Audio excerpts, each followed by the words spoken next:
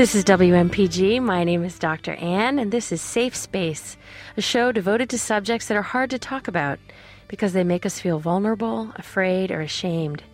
This month, we've been exploring the theme of substance abuse and how it affects teens and families.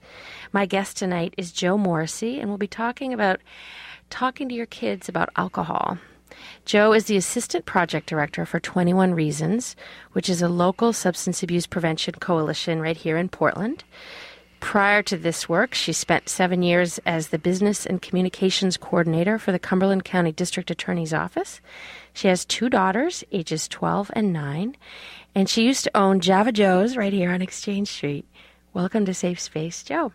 Wow, thank you for having me. Yeah, I want to start right out by asking you, how did you decide to go from being the Business and Communication Director for the District Attorney's Office to working for a coalition about substance abuse prevention? Well, that's a really good question, Anne. Well, the job came across my radar, and I thought long and hard about having spent many years in the District Attorney's Office watching the irreversible tragedy of what happens to youth and adults when most of it starts in a bottle. And when the opportunity came to address sort of the source of those tragedies in doing prevention work, it's sort of the analogy, I think Jen Hodgson has brought that up in our office before, of pulling the victims out of a stream for so long, you begin to realize who's throwing them in to start with. And so when that opportunity came to find out who was checking them in the river, I jumped. I see. So you, after years of watching bad outcomes, you started to think, okay, I have to start working with prevention. Yes. Yeah, absolutely. and is there a particular story of something like that really inspired you to focus on alcohol? Well, the story is kind of an ironic one. One of the first cases as the communications coordinator with the District Attorney's Office was also the same case that inspired my parent organization to start up Communities Mobilizing for Change on Alcohol, which is the predecessor to 21 Reasons. And that case was, many listeners will remember the tragedy of Tukey's Bridge, where there were 4 youth from the Portland High who were out drinking. And the driver was speeding back home towards Falmouth over Tukey's Bridge at a high rate of speed and lost control of the car. And it flipped off the bridge upside down and landing where there is today currently a memorial. And that particular tragedy really started to turn a lot of wheels in the community to ask the question, where did they get the alcohol, and how is it that youth have such easy access to alcohol, and what are the community norms around that can allow that type of environment to foster? Mm-hmm. So I see, and what I understand is that 21 Reasons in many ways actually focuses on parents and not on kids. Parents are definitely one of our major focuses. We work with parents in the community. We also work with law enforcement in the community, and we work with businesses in the community. But our work with parents is the more emotionally tugging and emotionally challenging work, because every parent out there really just wants to do what is right and what is best for their own child. And we walk that fine line between bringing the latest in research evaluation to parents who also are firmly set in their beliefs in what they're currently maybe doing is the right thing, and trying to convince parents things like it's not okay to throw a party in your basement and take away the car keys, because indeed convincing them that only 1/3 of underage drinking deaths happen from auto crashes, and the other 2/3 are from poisonings and asphyxiations and drownings and falls is I didn't know that. Yeah, it's a sort of believe it or not, a challenging message to try and get across. So people really associate the risk of underage drinking with motor vehicle accidents, which has really been true for me. So the other 2/3 of teenage deaths due to drinking have to do with these other things you mentioned. Yes. Huh. Yeah. And so when you say it's a hard message to get across, is that because people don't want to believe it, or? Well, because, again, parents really want to, excuse me, really want to do what's best for their child. And if they feel that they can have them at home in a safe environment, that is what's going to keep them safe. And that there's the fear of, if you are hard on your child and draw a strong line of yes and no, then you will then start driving them away and creating a wedge, when indeed the belief and the research shows that most likely what will happen is your youth will respect the boundaries that you set for them, realizing they know that you have their best interest in heart. And they feel protected, knowing that there are rules, and that if you set clear rules and explain the rules and explain the consequences and then follow through on those, it creates an order for their world. It creates a sense of security for them and a sense of trust. Okay, that sounds powerful. So I want to come back before we even get to the sort of what we need to do, because I'm interested in ending with that. I want to talk more about what makes it hard for parents to talk to their kids about alcohol. And, you know, I am aware as a parent myself, and I know you're a parent, of fears that I might have as a parent about, you know, I guess a fear that if I take such a strong stand against something, I actually will make my kid want to do it more. It's like saying to a boy, you know, we don't have guns in the house. And then all of a sudden the boy really, really gets fascinated with guns. You know, there's some way that I think I have a worry, not based on experience yet around alcohol, because my kids are younger than yours, or my son is, but that a strong stance actually evokes the urge to resist or the urge to rebel. And tell me about that. Right, the sort of desired apple syndrome. Yeah, exactly. Right. Well, I would urge you and your listeners to maybe think back to your own teenage years. Yeah. And for those of you who may have had parents who did draw a strong line on one thing or another, think back of what it would have felt like to you had you crossed that line. What would that have felt like? Would you have been intimidated or have felt like you had lost your parents' respect, or were there consequences that you thought twice of before trying it out underneath your parents' watchful eye? It's interesting how, in a way, I might discount my experience just because I think I was a goody-goody and I followed all the rules and I wasn't nearly as rebellious as I perhaps wish I had been as a teenager. Right. But, you know, I think that there is a natural set of rebelliousness in adolescent years.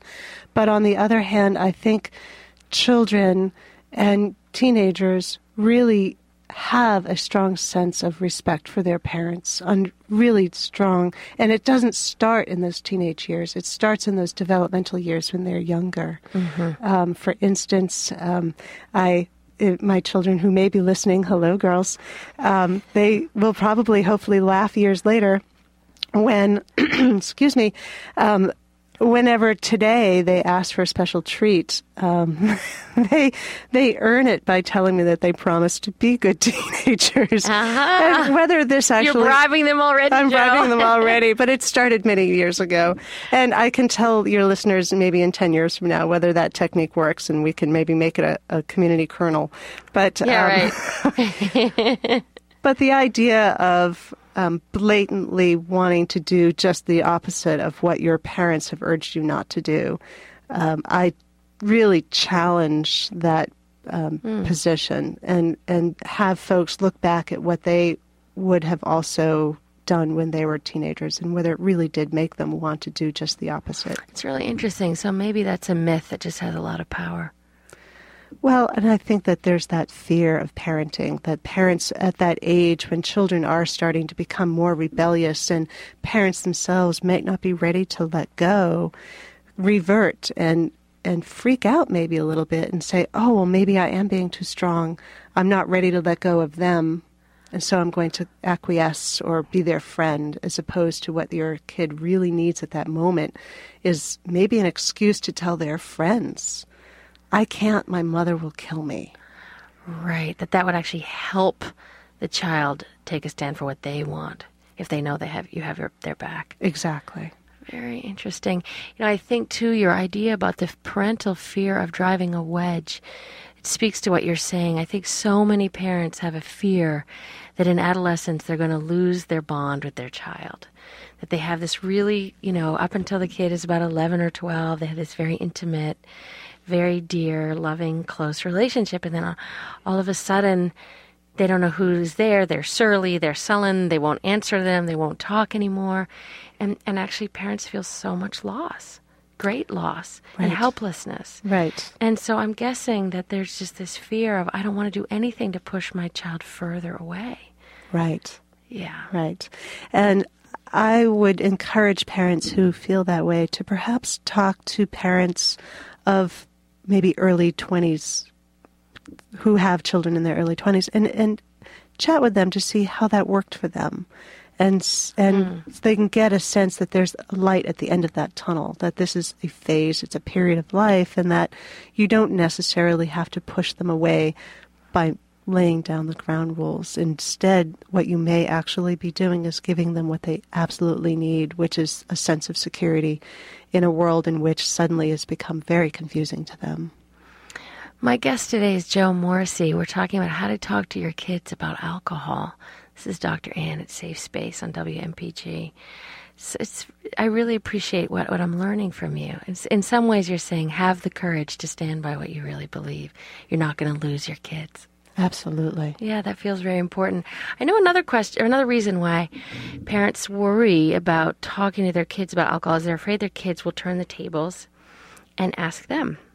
So, Mom or Dad, when you were my age, did you drink? Did you smoke pot? Did you smoke cigarettes? Right. And parents really don't know how to answer that question. And should I tell them? And would I be lying? Or, I wonder, what's your feeling about that?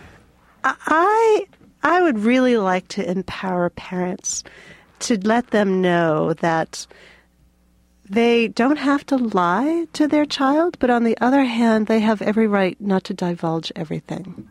It is absolutely developmentally, there are times and places for telling certain things. And perhaps when you're talking to your youth about this, you want to keep in mind that whatever it is that you do decide to share with them, whatever it is that comes out of your mouth, might not have half the impression or strength and message as what it is they're seeing with their own two eyes. What do you mean? Well, they'll be looking at you as a high-functioning adult who's the authority figure in the room. And no matter what comes out of your mouth, the impression for them will be, but you're fine now. I see. So their view will be there weren't really any consequences. That is a possibility. Yeah. Now, I'm not saying lie. I'm not saying divert, because you don't want to lose their trust. Right. And that's if a very you divert, fragile if you divert from a question, you communicate that it's shameful and we can't talk about it. Exactly. Right. And that's not the message we want to be giving. No. This conversation must be done very artfully. Okay. You definitely don't want to lie. You don't want to divulge everything. But you probably want to tell them a bit about the bad things that did happen, if there were some things that bad happened. Or you might want to remind them that in the last 25 years, we know so much more now about what the effects of alcohol are on an adolescent's developing brain that they didn't know when you were younger. And that had your parents known what some of those long-range consequences of even just simply not living up to your full potential, which is just one minor consequence of underage drinking, that your parents probably would have put the hammer down as well. Mm-hmm.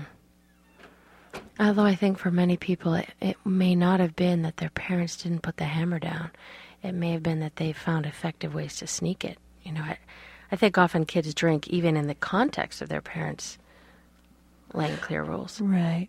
Well, and again, the 18 drinking age was raised to 21 the year I turned 17. So things were a little different all the way around when we were younger. Yes, I grew up where it was in Canada, where it was age 18. Right. Yeah, very different. Very different. On that note, we're going to take a musical break for 30 seconds, and I'm going to return to my guest, Joe Morrissey, to talk more about talking to your kids about Looking forward alcohol. to it.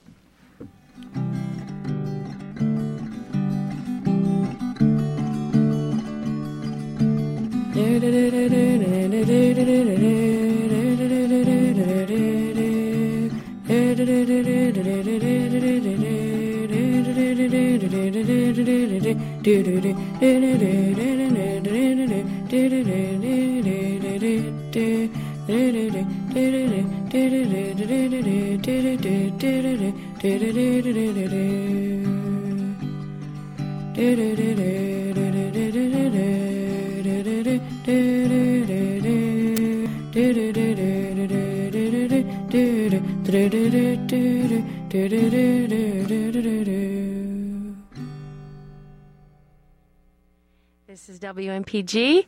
This is Dr. Ann returning with my guest, Joe Morrissey, talking to your children about alcohol. And the first part of the show has really been about parents' fears about talking to your kids and about communicating a strong message. I want to shift now a little bit to what 21 Reasons has to offer in terms of what are things that parents can do that are effective. Yeah, let's start there. Mm-hmm. Well, one of the things that we try and instill with parents when we work with them is to get them to adopt the 5 parental monitoring skills that OSA has come up with. OSA being the Office of Substance Abuse, Maine Office of Substance Abuse. Okay. And they have a fabulous website at maineparents.net that actually has a lot of great resources, as does the Partnership for a Drug-Free America. But the 5 parental monitoring tips are primarily geared to preventing your youth from accessing alcohol. But where those tips have been adopted, they also address many other things by their very practice, like lacking of access to marijuana or prescription drugs. Okay, so what are they? All right, I was waiting for you to ask. Well, the 5 tips, and I'll run through them really quickly, and if there's one that in particular strikes your fancy, we can talk about it more in depth. But we have the be up and be ready so that when they come home, you can check in with them. You can also have the check-in often tip, making sure that no matter where they are, check in with them and see where they are, make sure that they are where they say they were going to be, have them perhaps use a landline instead of the cell phone to prove. And, with many of these tips, you don't want to spring on them when they're in their high school years. These are parental monitoring tips that I try and encourage parents to begin adopting in the grammar school, middle school years so that it becomes habit instead of a punitive aspect. You don't want your junior in high school suddenly to think that you just simply don't trust them, period.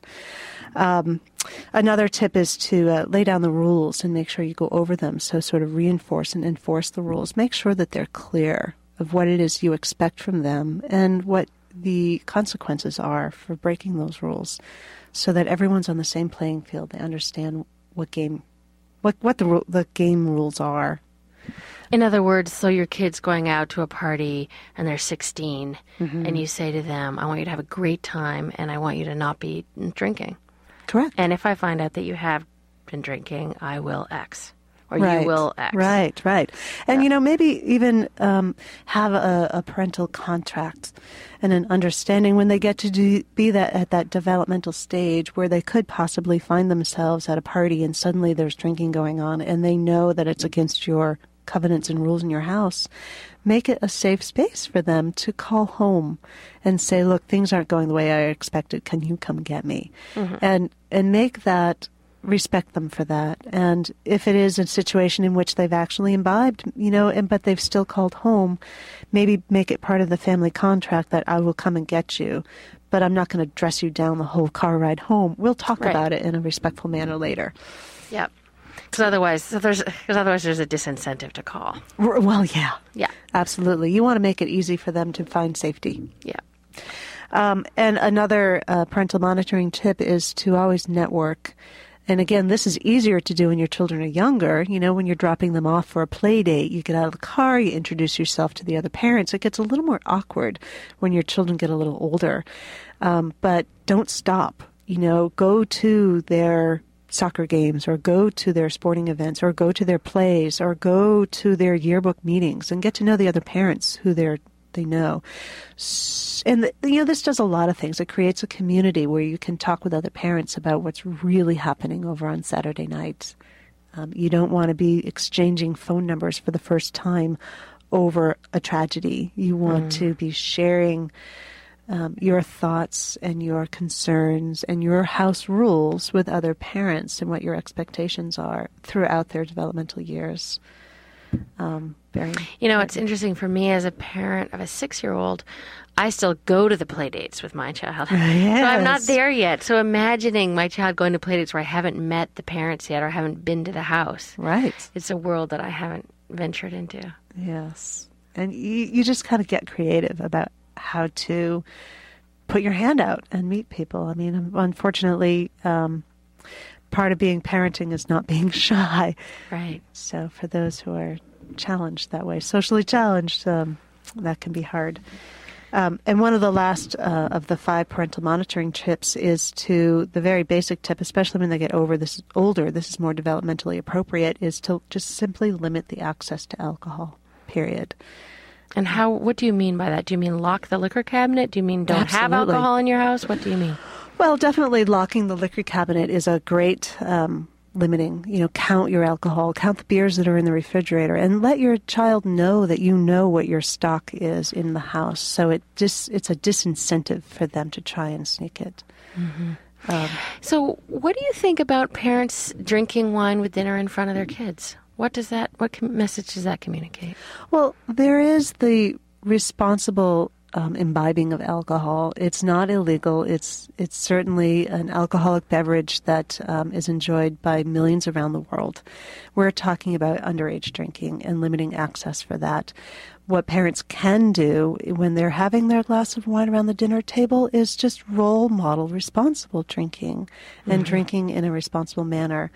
One of the role modeling tips that we try to get out there is, certainly try not to brag about the good old days of drinking in college, or when you come home from work and it's been a hard day. You probably don't want to be saying, oh my God, it's been such a hard day, I really need a drink. Right. Be careful of what it is you're trying to say in front of your kids, because they're watching and they really do look up to you on what it is they want to become when they're an adult. So the next question that I have is, when I was growing up, my parents had the idea that my mother was from Europe, so the idea was that, kids start drinking at a much younger age there. That's a norm. Right. So when I was 14, all of my siblings would be given about a centimeter of wine with dinner, maybe once a week.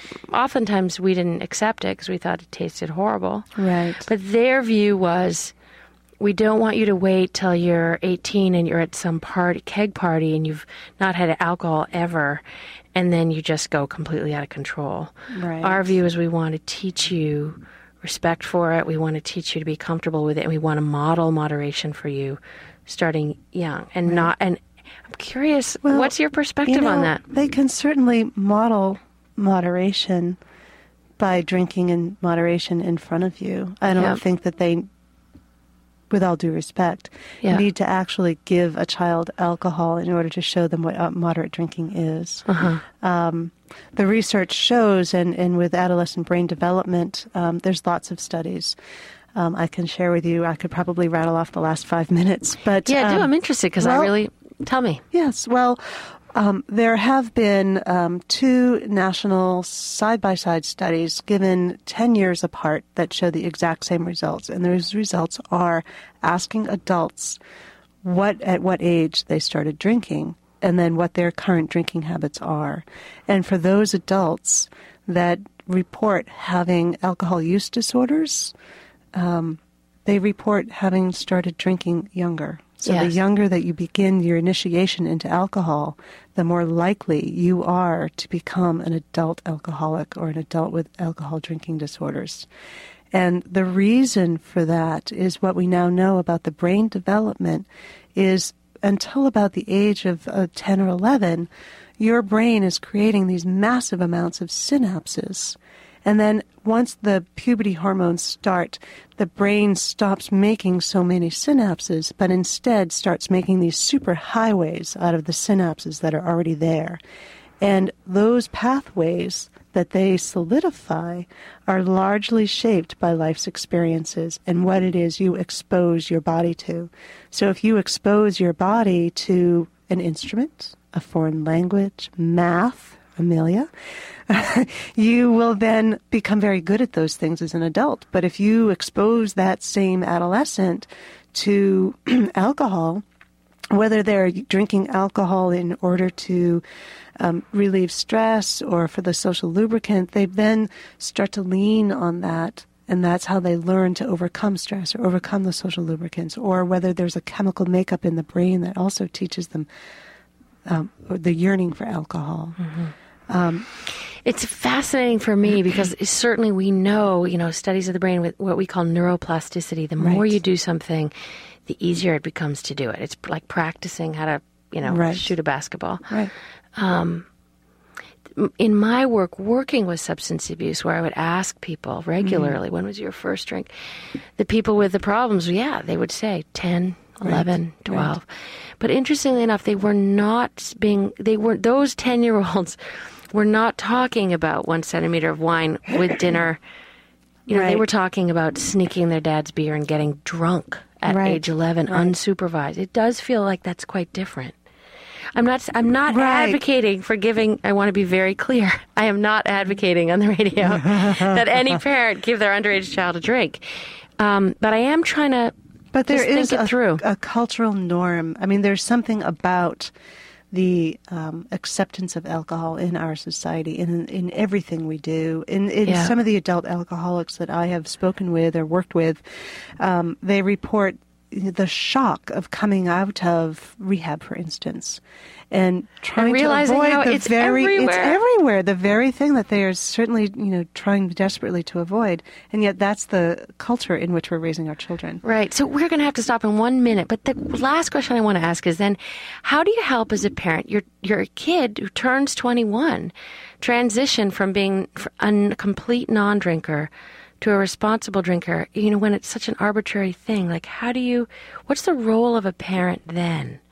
Well, the role of the parent would have been for the previous 21 years is to role model responsible behavior. Yeah. And let their children become mature adults to realize what's right, what's wrong, and to have the self-knowledge and self-confidence in order to proceed in a responsible manner. They have to start sometime. Let's give them as long as possible so that they don't become alcoholics or end up with alcohol use disorders. Right. So the idea is that the older you are, the more mature you are, the better able to make good judgment, good decisions about it. Correct. So delay. On that note, we're going to have to stop. Joe Morrissey, thank you so much. Why don't you give again the website address for people who want to learn more about this? Yes, absolutely. There are some great parental monitoring tips with the Maine Office of Substance Abuse at mainparents.net. And there's also the Partnership for Drug-Free America has wonderful resources on how to talk with your children. And if someone wants to reach you directly or your office, how can they find you? Well, we can be found on the web at 21reasons.org, or you can call me tomorrow at 773-7737. Love to hear from you. Thank you. Thank you, Joe. My thanks to Jen Hodgson for mixing the sound and Maurice Lennon for the music. My name is Dr. Ann. This is Safe Space. If you'd like to contact me to get more information or to suggest a new topic for the show, email me at drannewmpg@gmail.com. That's dr.annewmpg@gmail.com. Next Wednesday at 7:30, I'll be starting a new series on homophobia in Maine. I'll be interviewing the Reverend Mike Johnson about the new equality in marriage law. Coming up next is Money Talks with Allison.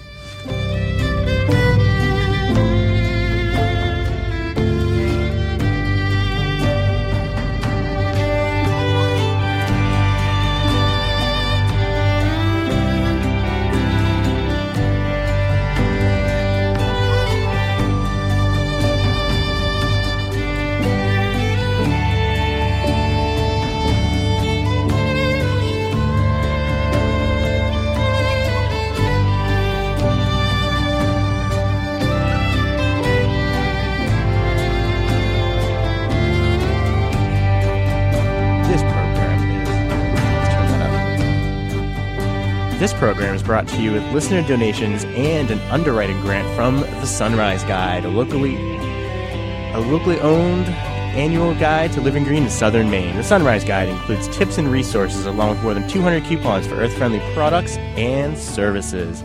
More information is at thesunriseguide.com, or you can call 221-3450.